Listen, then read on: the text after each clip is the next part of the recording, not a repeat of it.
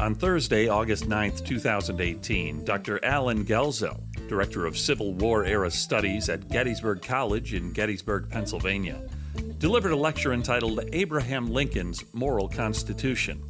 The lecture was delivered as part of the 2018 Acton Lecture Series at the Mark Murray Auditorium in the Acton Building in downtown Grand Rapids, Michigan.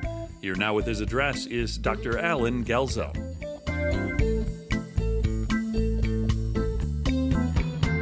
Well, I don't know if I have a Lincoln vignette for every situation, but I will say that I am happy once again to be in Grand Rapids, happy once again to be in Michigan, which is the home state of my wife.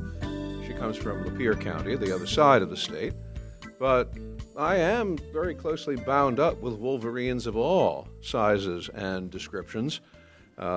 Most of my in-laws are Michiganders, so being in Michigan is a little bit like being in a kind of second home. So it's good to be back in Michigan, good once again to visit here in Grand Rapids. There are people here that I know, and I'll single out just a couple.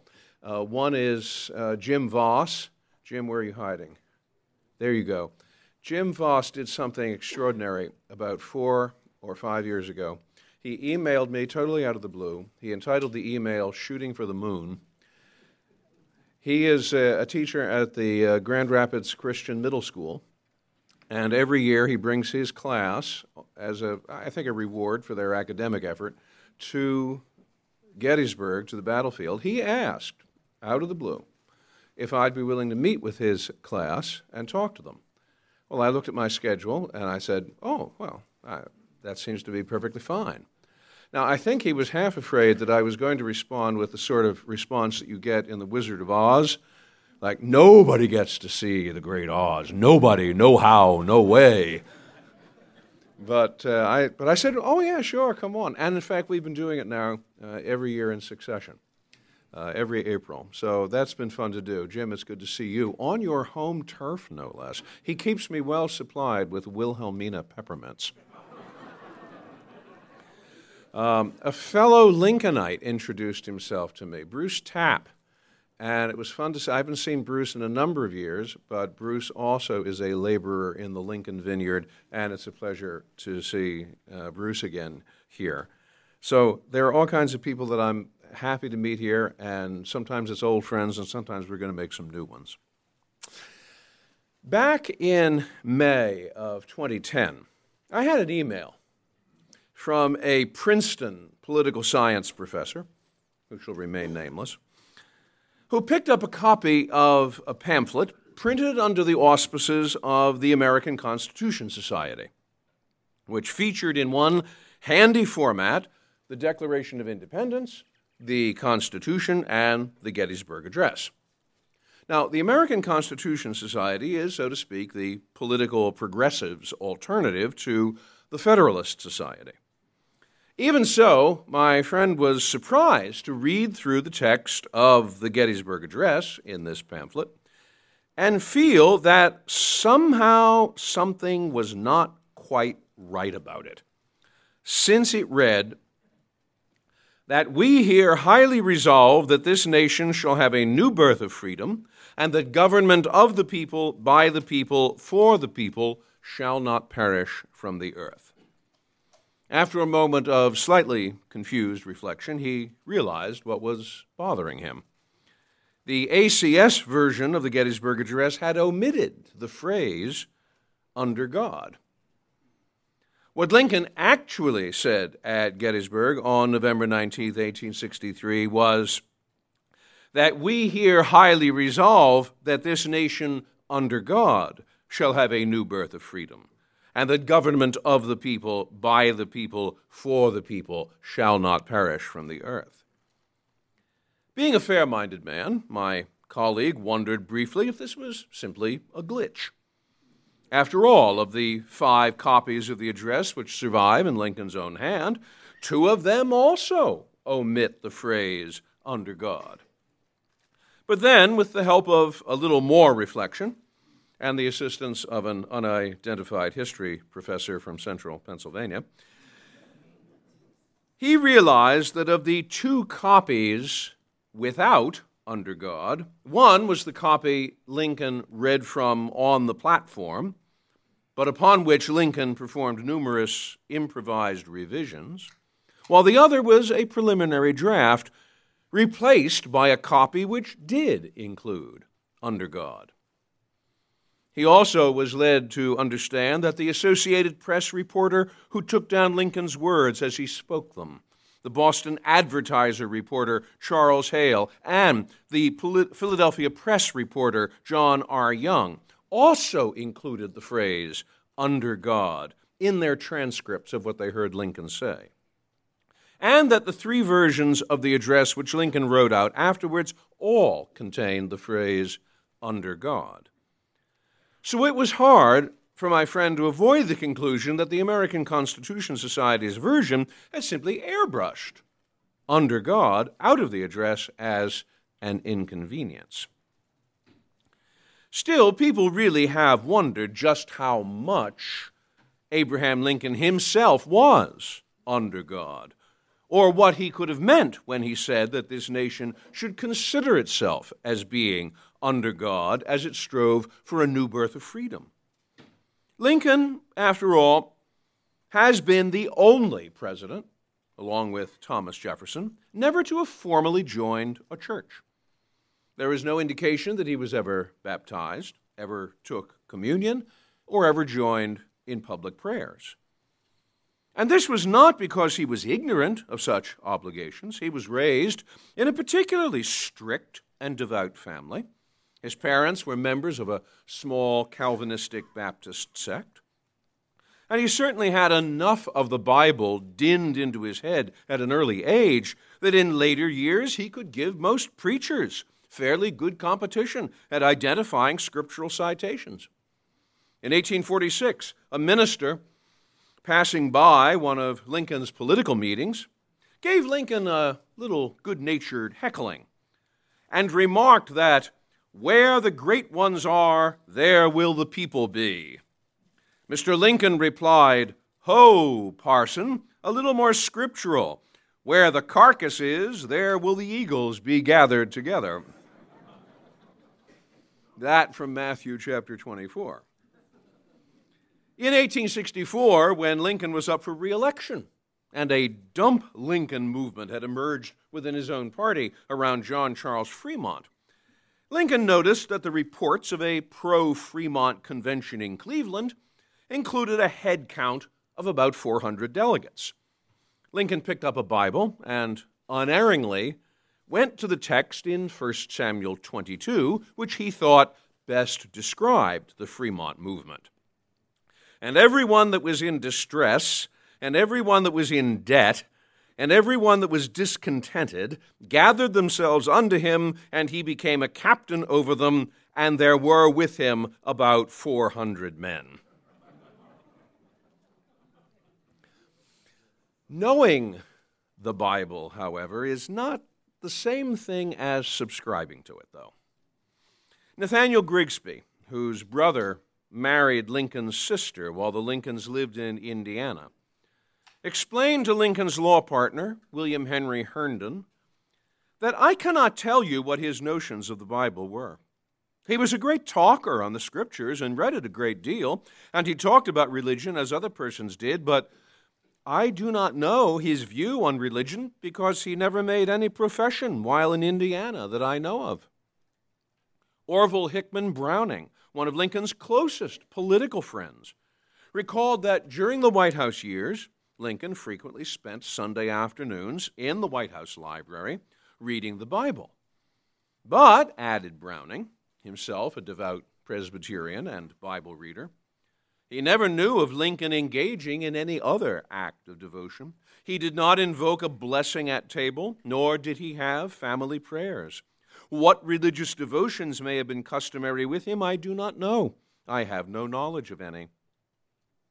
Even the Lincoln children's babysitter in the White House, Julia Taft Bain, remarked that Lincoln read the Bible quite as much for its literary style as he did for its religious or spiritual content. He read it in the relaxed, almost lazy attitude of a man enjoying a good book.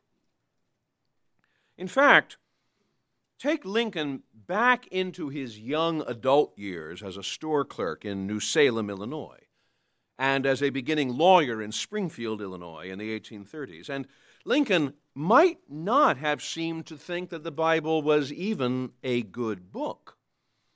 The young Lincoln bolted from his father's farm and his father's control as soon as he turned 21. And once on his own, he rejected very nearly everything his father had stood for, including Christianity.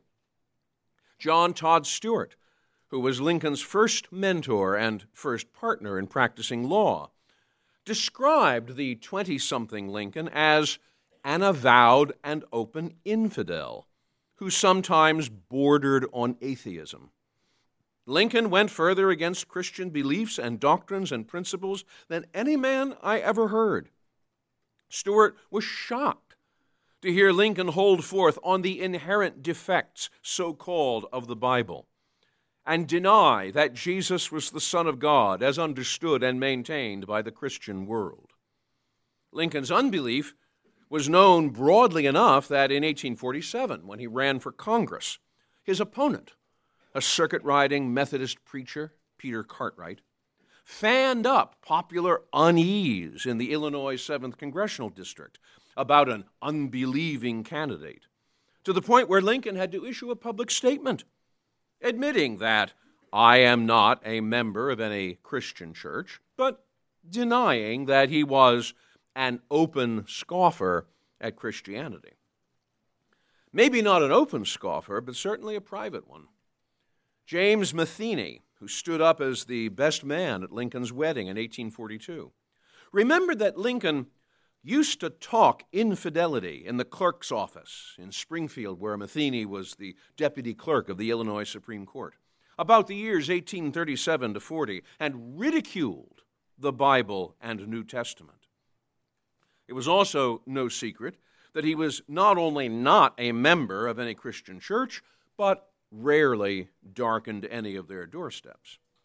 One irritated Springfield Presbyterian minister wrote that Lincoln usually spent Sunday mornings at the railroad shop and spends the Sabbath in reading newspapers and telling stories to the workmen. Not, we might say, the kind of man who would be eager to put his nation under God. And yet, Lincoln's unbelief was more in the nature of a reaction than a conviction. He might have the natural-born debater's pleasure at rocking the boats of the pious, but he spoke of his own lack of religion with regret rather than boasting. He was sufficiently alienated from his father, Thomas Lincoln, that when the old man lay dying in 1851, Lincoln declined a summons to his father's bedside. But he did not mock the consolation that his father's religion held out. Tell him, Lincoln wrote to his stepbrother, that our great and good and merciful Maker will not turn away from him in any extremity. He notes the fall of a sparrow and numbers the hairs of our heads, and he will not forget the dying man who puts his trust in him. When Parthenia Hill, the wife of one of Lincoln's business associates in New Salem, accosted him and asked, "Do you really believe there's no future state?" Lincoln's reply was almost regretful. "Mrs. Hill, I'm afraid there isn't. It isn't a pleasant thing to think that when we die, that is the last of us." In midlife, Lincoln was even willing to speak of himself as a sort of religious seeker, a seeker who had not yet found and was not convinced he would find anything. Probably it is to be my lot to go on in a twilight, feeling and reasoning my way through life as questioning, doubting Thomas did, he told Aminda Rogers Rankin.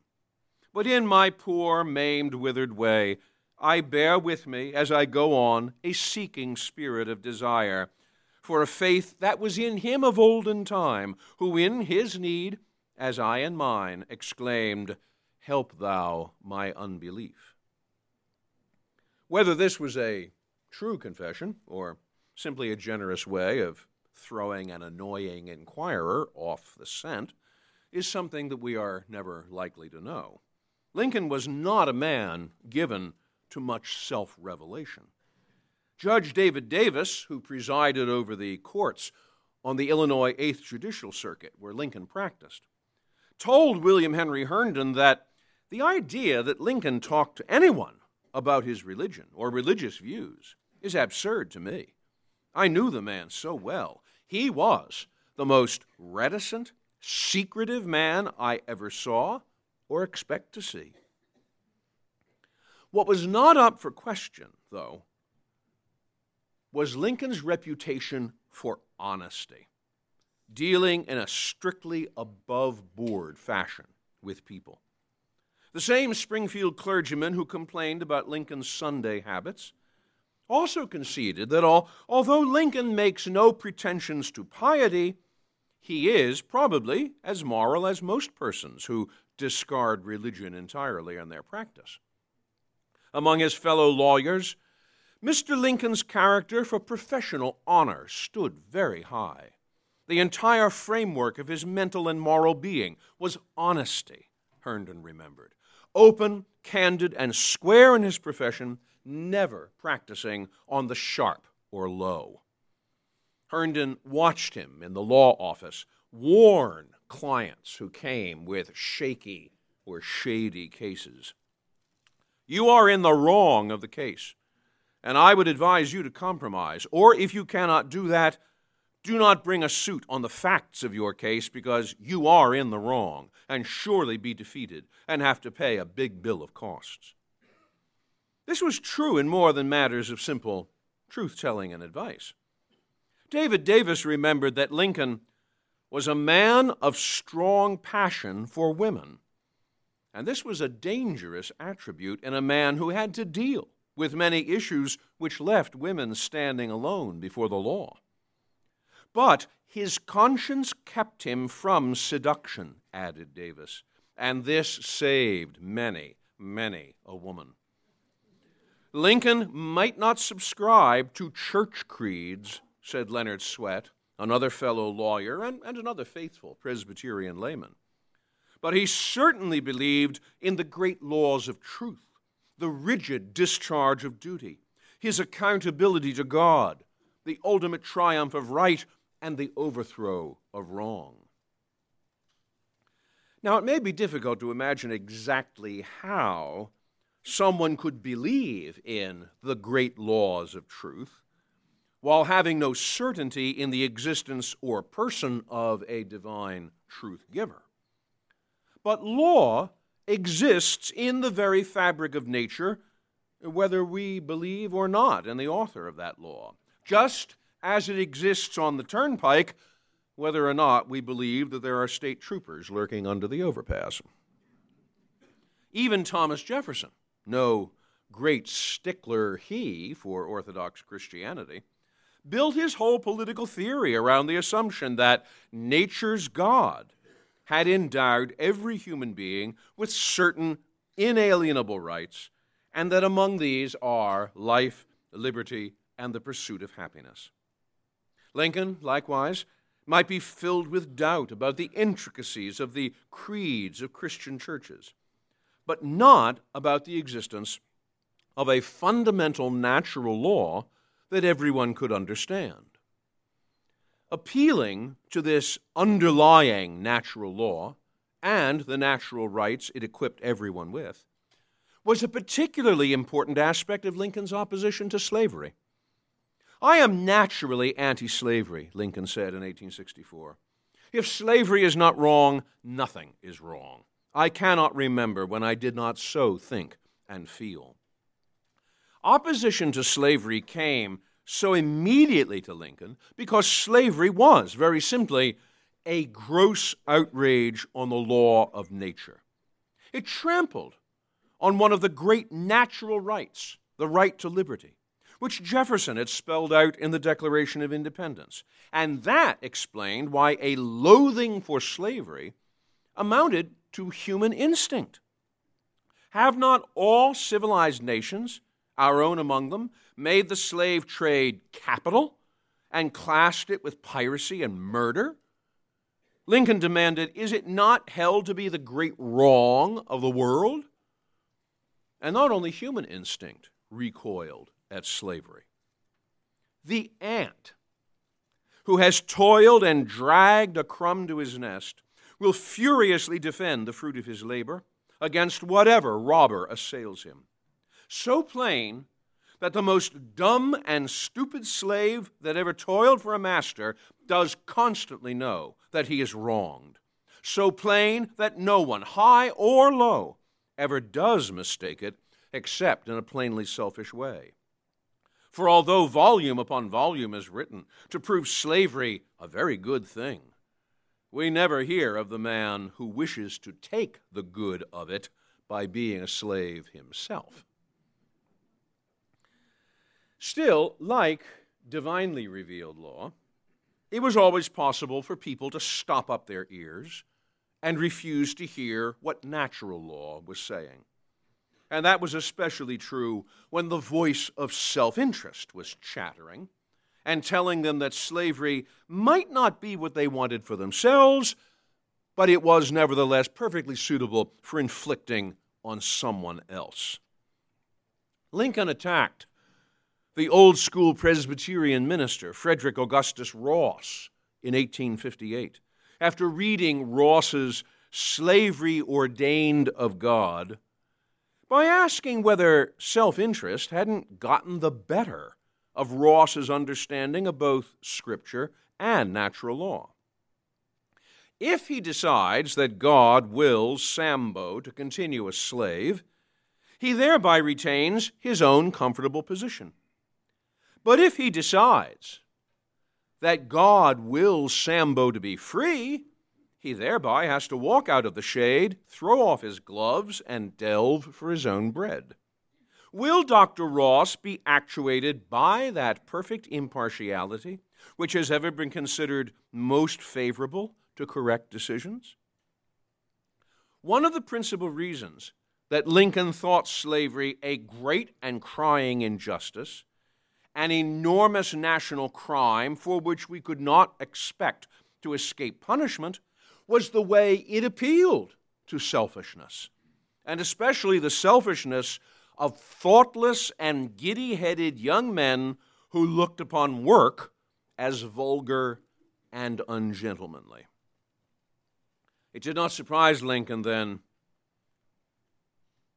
that slavery's defenders retaliated by denying the existence of any such natural right to liberty, or denied that it applied to black people, or denied that natural law had more authority than raw majority rule.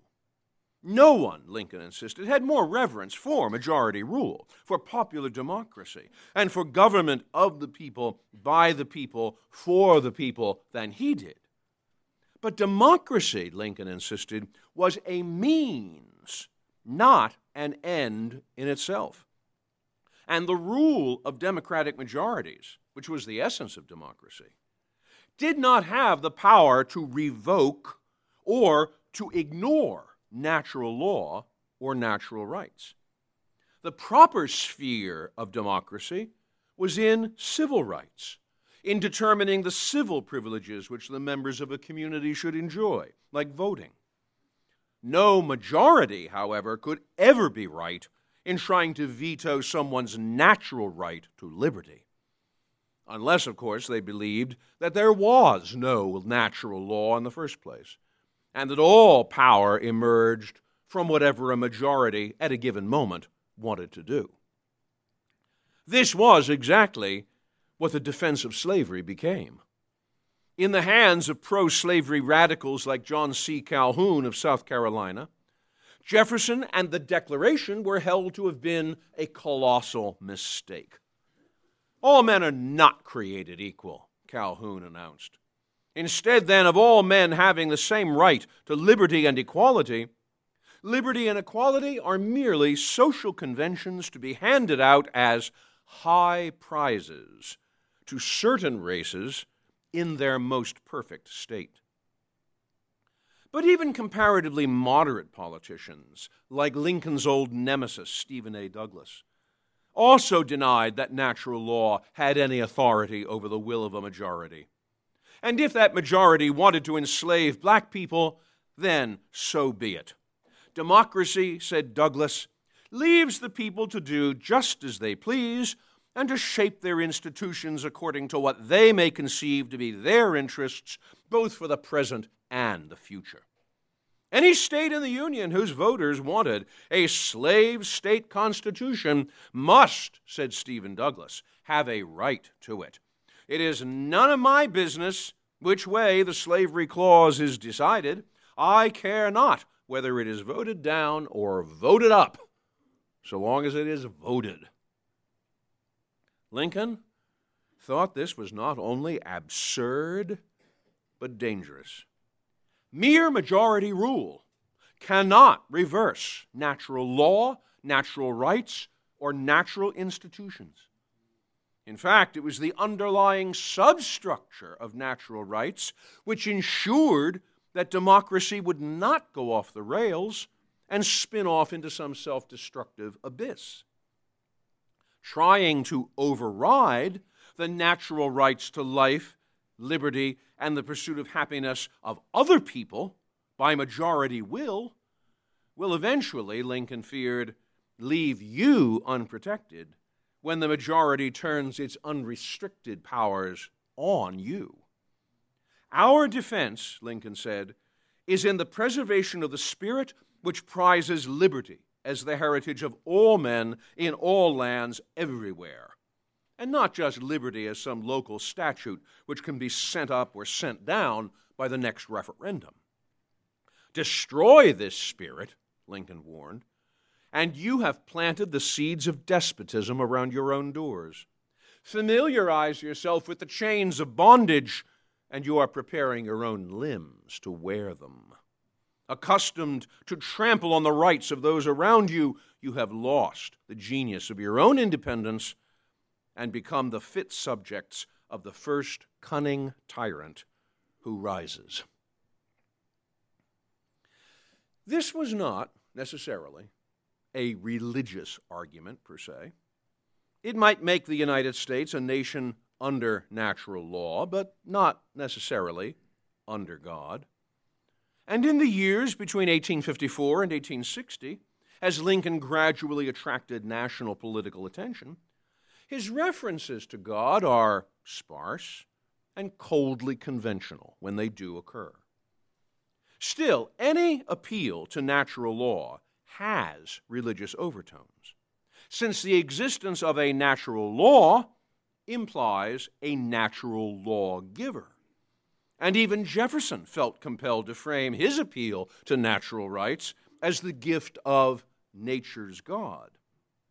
Lincoln did as much when he defined the spirit which prizes liberty as a natural love of liberty which God, and not just natural law, has planted in our bosoms.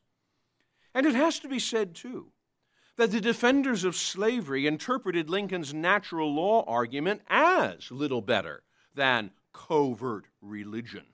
Stephen Douglas understood very well that stopping to inquire into the sinfulness of slavery makes it a religious question. But as far as Douglas was concerned, that was precisely why appeals to natural law should be allowed no bearing whatsoever on the politics of slavery. The separation of church and state ruled out of bounds anything which looked like a religious argument in public life, even if all reference to God had been safely transmuted into that of nature's God. Religion, Douglas insisted, is intended to operate on our consciences and ensure the performance of our duties as individuals and Christians, but it has nothing to say about the form of government under which we live and the character of our political, civil institutions. What did, however, shift the ground decisively under Lincoln's feet and move him from natural law to under God was the experience of the Civil War. Like many a secular-minded optimist in the middle of the 19th century, Lincoln had a sublime confidence in the power of progress. But progress is precisely what the first 18 months of the Civil War offered no evidence of. Slavery, which ought to have been headed for the dustbin of history, had showed itself resourceful in wooing sympathy and aid from Britain and France. And the rebel armies had been victorious on one battlefield after another. By September of 1862, the main rebel army, Robert E. Lee's Army of Northern Virginia, had actually gone on the offensive in the war, crossed the Potomac River, and was poised to invade the North. It was at this point that Lincoln, as was his habit, began trying to work this problem out on paper. And what he came up with was a series of private notes which sounded like a combination of theology and geometry. The will of God prevails, he wrote, as though he was stating an axiom in a theorem. And surely if God really is God, his will must prevail, or he would not be God. In this war, both sides claim to act in accordance with the will of God, but neither has exactly achieved what would surely be the result, victory, which having the will of God on their side ought to produce. After all, God, by his mere quiet power on the minds of the now contestants, could have either saved or destroyed the Union without a human contest. But God had not only evidently willed that the war should begin, but that it should proceed in a direction that neither side had anticipated. That, for Lincoln, was proof enough that God's purpose is something different from the purpose of either party, something new that neither side had planned upon. And the unavoidable conclusion he had to draw from that was that the unplanned-for result must be the emancipation of the slaves. But thinking in this fashion also held another message for Lincoln, and that was that God was not merely a remote force or a faceless universal power, but a personal, intelligent, and willing God who intervened in the affairs of men to direct them in ways that they could not even begin to imagine. 3 weeks later, after Lee's army had been brought to battle at Antietam and driven back across the Potomac, Lincoln gave this realization an even sharper point when he laid before his cabinet the text of an Emancipation Proclamation, which, by virtue of his powers as commander-in-chief, would free every slave then in rebel hands. Once the rebels invaded Maryland, he explained to his assembled cabinet secretaries, I determined, as soon as it should be driven out of Maryland, to issue a proclamation of emancipation. And he had done so on the strength of what he called a promise he had made to myself and, hesitating a little, to my Maker. The rebel army is now driven out, and I am going to fulfill that promise. To the hard-bitten political veterans of his cabinet, nothing could have been more utterly surprising than to listen to a president announce that he was about to make the most important policy decision of his administration, and perhaps of American history, on the strength of his communications with the Almighty. But there it was. God had decided this question in favor of the slaves, Lincoln said. He was satisfied that it was right and was confirmed and strengthened in his action by the vow and the results. Lincoln sensed that God had moved in directions that could not easily be discerned, but which he was obliged to follow, surfaced again and again in his letters and speeches over the remaining 2.5 years of his life, and never more so than in the inaugural address he delivered after his re-election in 1864.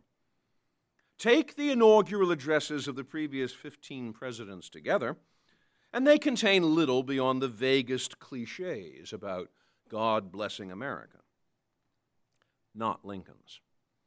His second inaugural address was almost a theological meditation on the nature of justice, and how justice was a quality which God reserved to himself to measure. American slavery, he said, is an offense for which all Americans, North and South alike, stood in some measure guilty. And if God chooses to punish both sides for their complicity in slavery, and gives to both North and South this terrible war as the woe due to those by whom the offense came, shall we discern therein any departure from those divine attributes which the believers in a living God always ascribe to him?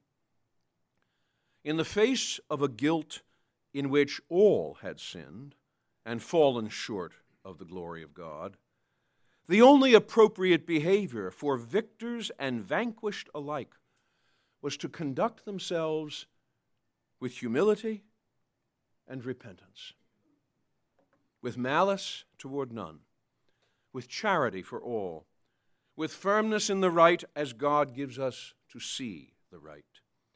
Let us strive on to finish the work we are in, to bind up the nation's wounds, to care for him who shall have borne the battle, and for his widow and his orphan, to do all which may achieve and cherish a just and a lasting peace among ourselves and with all nations.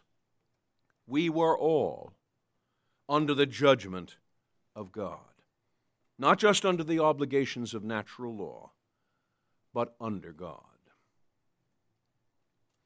None of this, it has to be said, necessarily made Abraham Lincoln a Christian, though many well-intentioned people after his death would invent well-intentioned stories, testifying that Lincoln had been converted or planned to join a church or confessed some private Christianity. The problem with all of those stories is that Christianity is not quiet. And the stubborn fact is that Lincoln never did join a church or make any kind of formal religious profession. His God was more the God of the Old Testament, more a judge than that of a New Testament redeemer. But if this did not make him a Christian per se, it did make him a good deal more than an infidel. There was, as Lincoln had discovered, a God who intervened in the affairs of men. And this was a God whom he wanted his nation to be under. Being under God would bring that nation to some surprising conclusions, especially about justice and mercy and forgiveness. But surprising conclusions, as Lincoln explained to a political ally a month before his death, surprising conclusions are part and parcel of belief in a living God. Men are not flattered by being shown that there has been a difference of purpose between the Almighty and them, Lincoln wrote. To deny it, however, in this case, is to deny that there is a God governing the world. It is a truth which I thought needed to be told. And as whatever of humiliation there is in it falls most directly on myself, I thought others might afford for me to tell it. Yours truly, A. Lincoln. Thank you very much.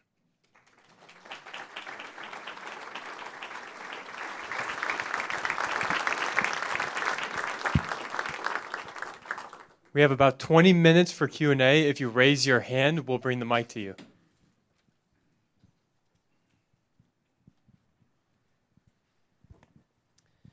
Why Abraham Lincoln? What is it about him that you've invested so much time, energy, and passion in your life? What is it? What makes you tick? Because there are depths in the man for an elephant to swim in. Lincoln was a man of modest, extremely modest education. He came from very modest circumstances. And that sometimes decoyed people into thinking that he was a man of modest attainments. That was a big mistake. Leonard Swett, I mentioned Leonard Swett earlier as a lawyer who had practiced law with Lincoln on the old 8th Judicial Circuit in Illinois. Leonard Swett, writing about Lincoln, said, "Anybody who took Abe Lincoln for a simple-minded man would soon wake up with his back in a ditch." There were a lot of people who wound up in that ditch. Sometimes it was other lawyers.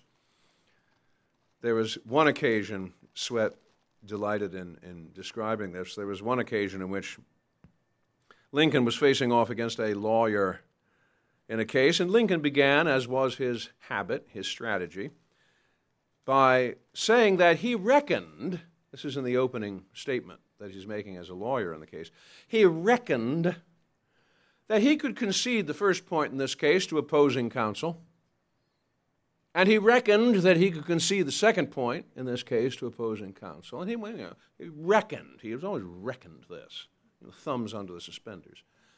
He reckoned he could give away the third or the fourth or the fifth. And, of course, opposing counsel is sitting over there swelling up like a bullfrog, thinking, oh, well, I've got it all over, this backwoods rube. I don't know where they got this guy Lincoln from, but he's going to be a pushover.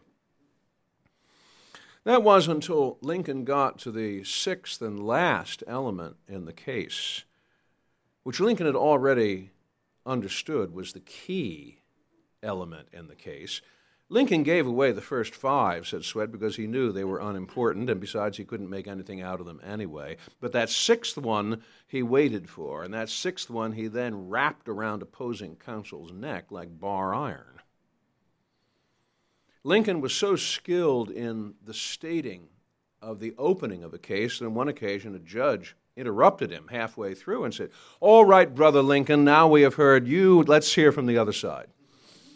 It was said that Lincoln could almost win a case just by the way he would describe it in the opening statements. On one occasion, a lawyer friend of his, Archie Williams, was walking with another lawyer down the hallway of a courtroom in which Lincoln was holding forth in a patent case. And the patent case involved a large model of the particular invention that was being contested in the case. And Lincoln was trying to explain all the inner workings of this. They stopped and they watched Lincoln. And then Lincoln got the jury out of the box to come down and come and look at this model, and got them all to get down on all fours and look at how the thing was doing. At that point, Archie Williams says, "Well, Lincoln's got that case in his back pocket. Look, he's got the jury down on their knees in front of him." No, he was a man of surprising and subtle intellect, much, much better read than people gave him credit for. He was a master of words that he took into himself. He had learned in hard fashioning, like a blacksmith hammering, how to communicate with people. And of course, being a lawyer in central Illinois in those days honed that to razor sharpness, because he's conducting law in these little county courthouses where the jury is called from farmers and whatnot standing in the back of the courtroom. And you know very well you're either going to make your case very, very clear to those people very quickly, or you're going to be looking for a new line of work fairly soon. He learned how to state something so clearly that you could not argue with it. One woman who was a witness to the Lincoln-Douglas debates, listening to Douglas and then listening to Lincoln, she said, if you listened to Douglas talk, if you listened to him for a little while, if you listened to him for 5 minutes, Douglas with his drama, his passion, his charisma, shaking his head with a vast mane of black hair, you were bowled over by Douglas. Then if you listen to Lincoln, who spoke in a high, reedy tenor voice. It wasn't beautiful to listen to. Lincoln didn't sound like a great opera star, but the way he would state the case would be so logical and so irrefutable. He'd have the hook in your mouth, and he would just reel you right in. And if you listened to Lincoln for half an hour, you were finished. You were with Lincoln. You couldn't argue with him. That was how Lincoln conducted things. Even at the very end of his life, at the Great Hampton Roads Conference, where 3 commissioners from the Confederacy came to consult with him and with Secretary of State Seward, one of the Confederate commissioners protested as the conference was moving along. Lincoln, if we accept the way you're describing this war and our participation in it, then we would have to say that we are all guilty of treason. Well, Senator, said Lincoln, you've stated it better than I could. There was a sharpness to the man that provides no end of fascination. To read his words is to read how he lays out. And yet, this is not merely a sophisticated, sharpie lawyer. This is a man with a profound dedication to principles, to ideas, and especially ideas about democracy and integrity and liberty and freedom. Ideas which we all stand in the shadow of, and which we all can profit from reading and learning from. One goes back to Lincoln almost as one goes back to a fountain to drink. So why Lincoln? I think for all of those reasons.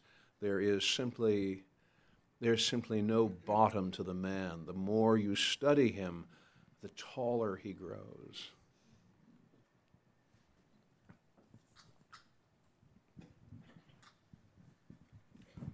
Thank you. In your book, Redeemer President, you called Lincoln a Calvinistic deist. Would you like to expand upon that?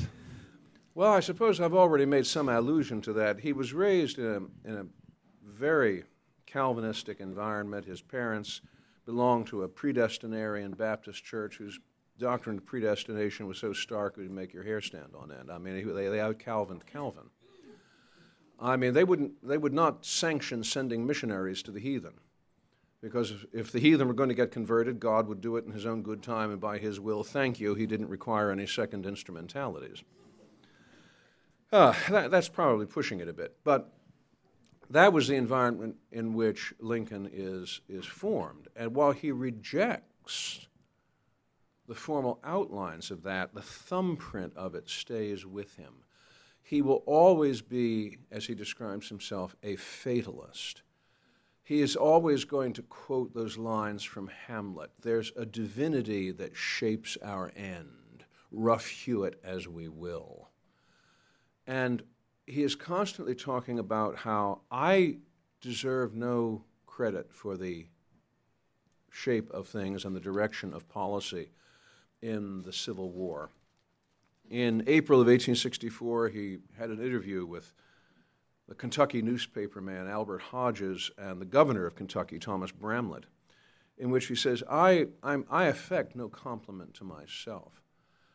I have merely been the observer of these great events. I am not a starter of them.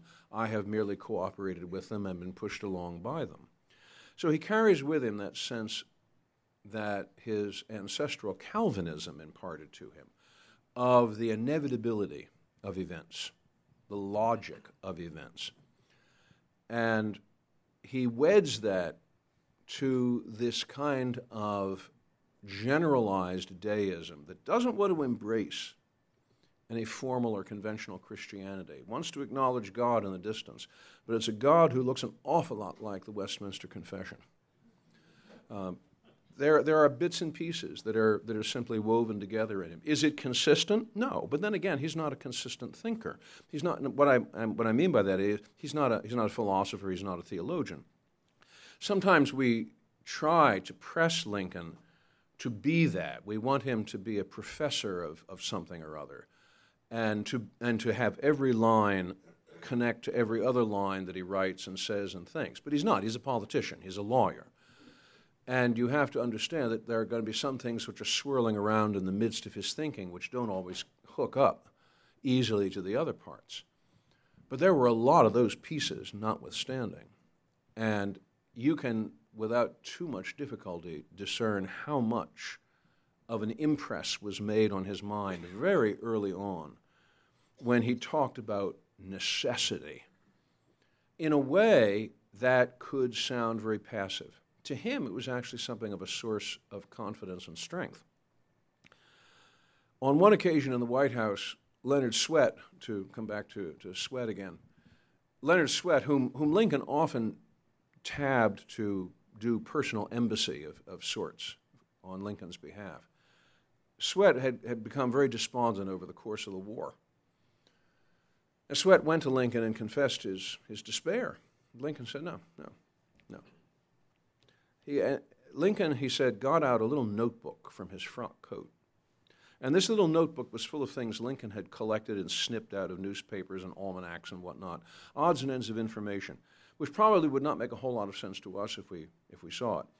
But which he said, all right, here, you see how this leads to this leads to this leads to the other, how these are all working together. And it's going to guarantee the inevitability of this result. Lincoln's sense of confidence. Toward the very end of the war, Ulysses Grant asked Lincoln straight up, did you ever have a moment when you doubted that the war could be won? And Lincoln said, never once.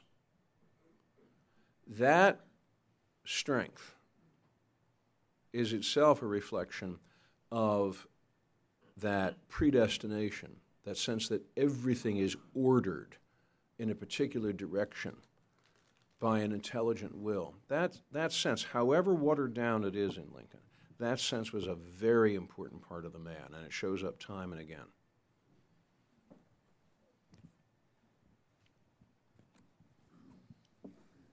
I really enjoyed your talk, by the way. I'm so glad. I was getting worried there. I was giving you a compliment. Oh, all right, good. Because I'm going to ask a question that's maybe a little bit off topic, but I'd be interested to know, to what degree does Lincoln stand in continuity with the founders, and to what degree do you think he deviates from it? Oh, he's the founder's son.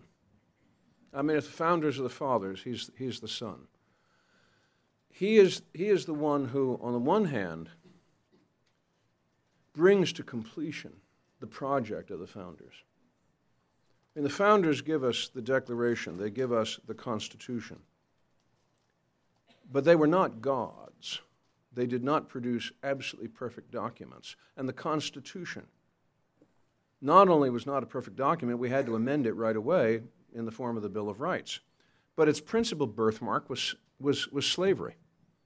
And you might say it was its principal birth defect. And it is Lincoln who is more than anyone else responsible for surgically removing that defect, that, as he himself sometimes compared it to, a tumor in the body politic. He removes from the reputation of the American Republic and the American founders that one great major oversight, which was dealing with human slavery. So he brings that project, he brings the project of the founders to fruition. But understand at the same time, it is the founders' project he is about. He is extremely conscious of what he owes constitutionally to the founders. In 1848, he once made the comment, let's not even talk about amending the Constitution, because we really couldn't do better than the founders have done. That document is as near perfect as it can be. Let's not talk about amending it. Well, of course, he is responsible for amending it in the form of the 13th Amendment, which only means, be careful what you wish for. But at the same time, when he moves that way, he is moving in a constitutional way, in a way the Constitution provides, to amend it. He's not trying to overthrow the Constitution. In fact, when Salmon Chase, his very pious Secretary of the Treasury, presses him in September of 1863 to expand the application of the Emancipation Proclamation beyond the strictly military aspects of it that Lincoln had as a justification for it originally, at the beginning of 1863, Lincoln responds to Chase, and he says, I can't do that. He said, I'd like to do it. That's my personal preference. But I can't do it. I mean, I'm only the President of the United States. And he says, what's more, if I were to go beyond what the Constitution permits me to do, would I not be in the boundless field of despotism? Would I not be giving away exactly the principles that we're fighting for? We're fighting to preserve the Constitution. What else is the Southern Confederacy but a gigantic assault on the Constitution? We're fighting to preserve it. We can't then ourselves begin to adopt tactics that would make us no better than the people who we are opposing. So he's constantly insisting we can't go outside that. And the ultimate proof of this comes in 1864 when he stands for re-election. All right, this is 1864. We're in the middle of a civil war. If there would be anybody who would have had a justification at any time, anywhere, any place in American history to say, look, we've got an emergency here, folks. We can't dissolve our energies into a presidential election campaign, much less take the risk of how it might turn out. Well, we can't. So we're going to suspend elections for this year, 1864. We're just not going to have them this year, and I'll rule on my own authority until things seem to have straightened out. He could have said that. And he would have had one powerful argument for doing it, too. One big, fat, persuasive argument for doing it, too. He doesn't. He runs all the risks of re-election. In fact, the risks are so real that by the end of August 1864, he's actually convinced he's going to lose the election. But he never once tries to push a button that says, let the election stop so I can stay in office. And he says, on the day after he's reelected, he says, we had to do it this way because we can't have a republic without elections. Because if we suspended the elections, it would be like giving away the whole game to the Confederacy. We would have been saying, in effect, they're winning. So he is the man who helps us to perfect our Constitution, not to overthrow it, not to replace it. He helps us to realize it, but he also saves it. Because what do we emerge with at the end of the Civil War? We are still the same United States. We are still governed under the same Constitution. We're still functioning under the same laws and the same rules that we had before, and we're continuing to function under that same Constitution today. Who saved that Constitution for us? Abraham Lincoln. Do you suppose that if we had lost the Civil War, we would still have the United States Constitution as it is? Do you suppose that the Confederacy had established its independence, that the rump of what was left of the United States would simply have said, oh, well, obviously that Constitution from 1787 didn't work, we're going to have to write a new one? No. He saves the Constitution for us today. The reason we have a Constitution today is, in very large measure, because of Abraham Lincoln. So that, in a very long way, is my answer about Abraham Lincoln, who I will insist is preeminently our constitutional president. The mission of the Acton Institute is to promote a free and virtuous society characterized by individual liberty and sustained by religious principles.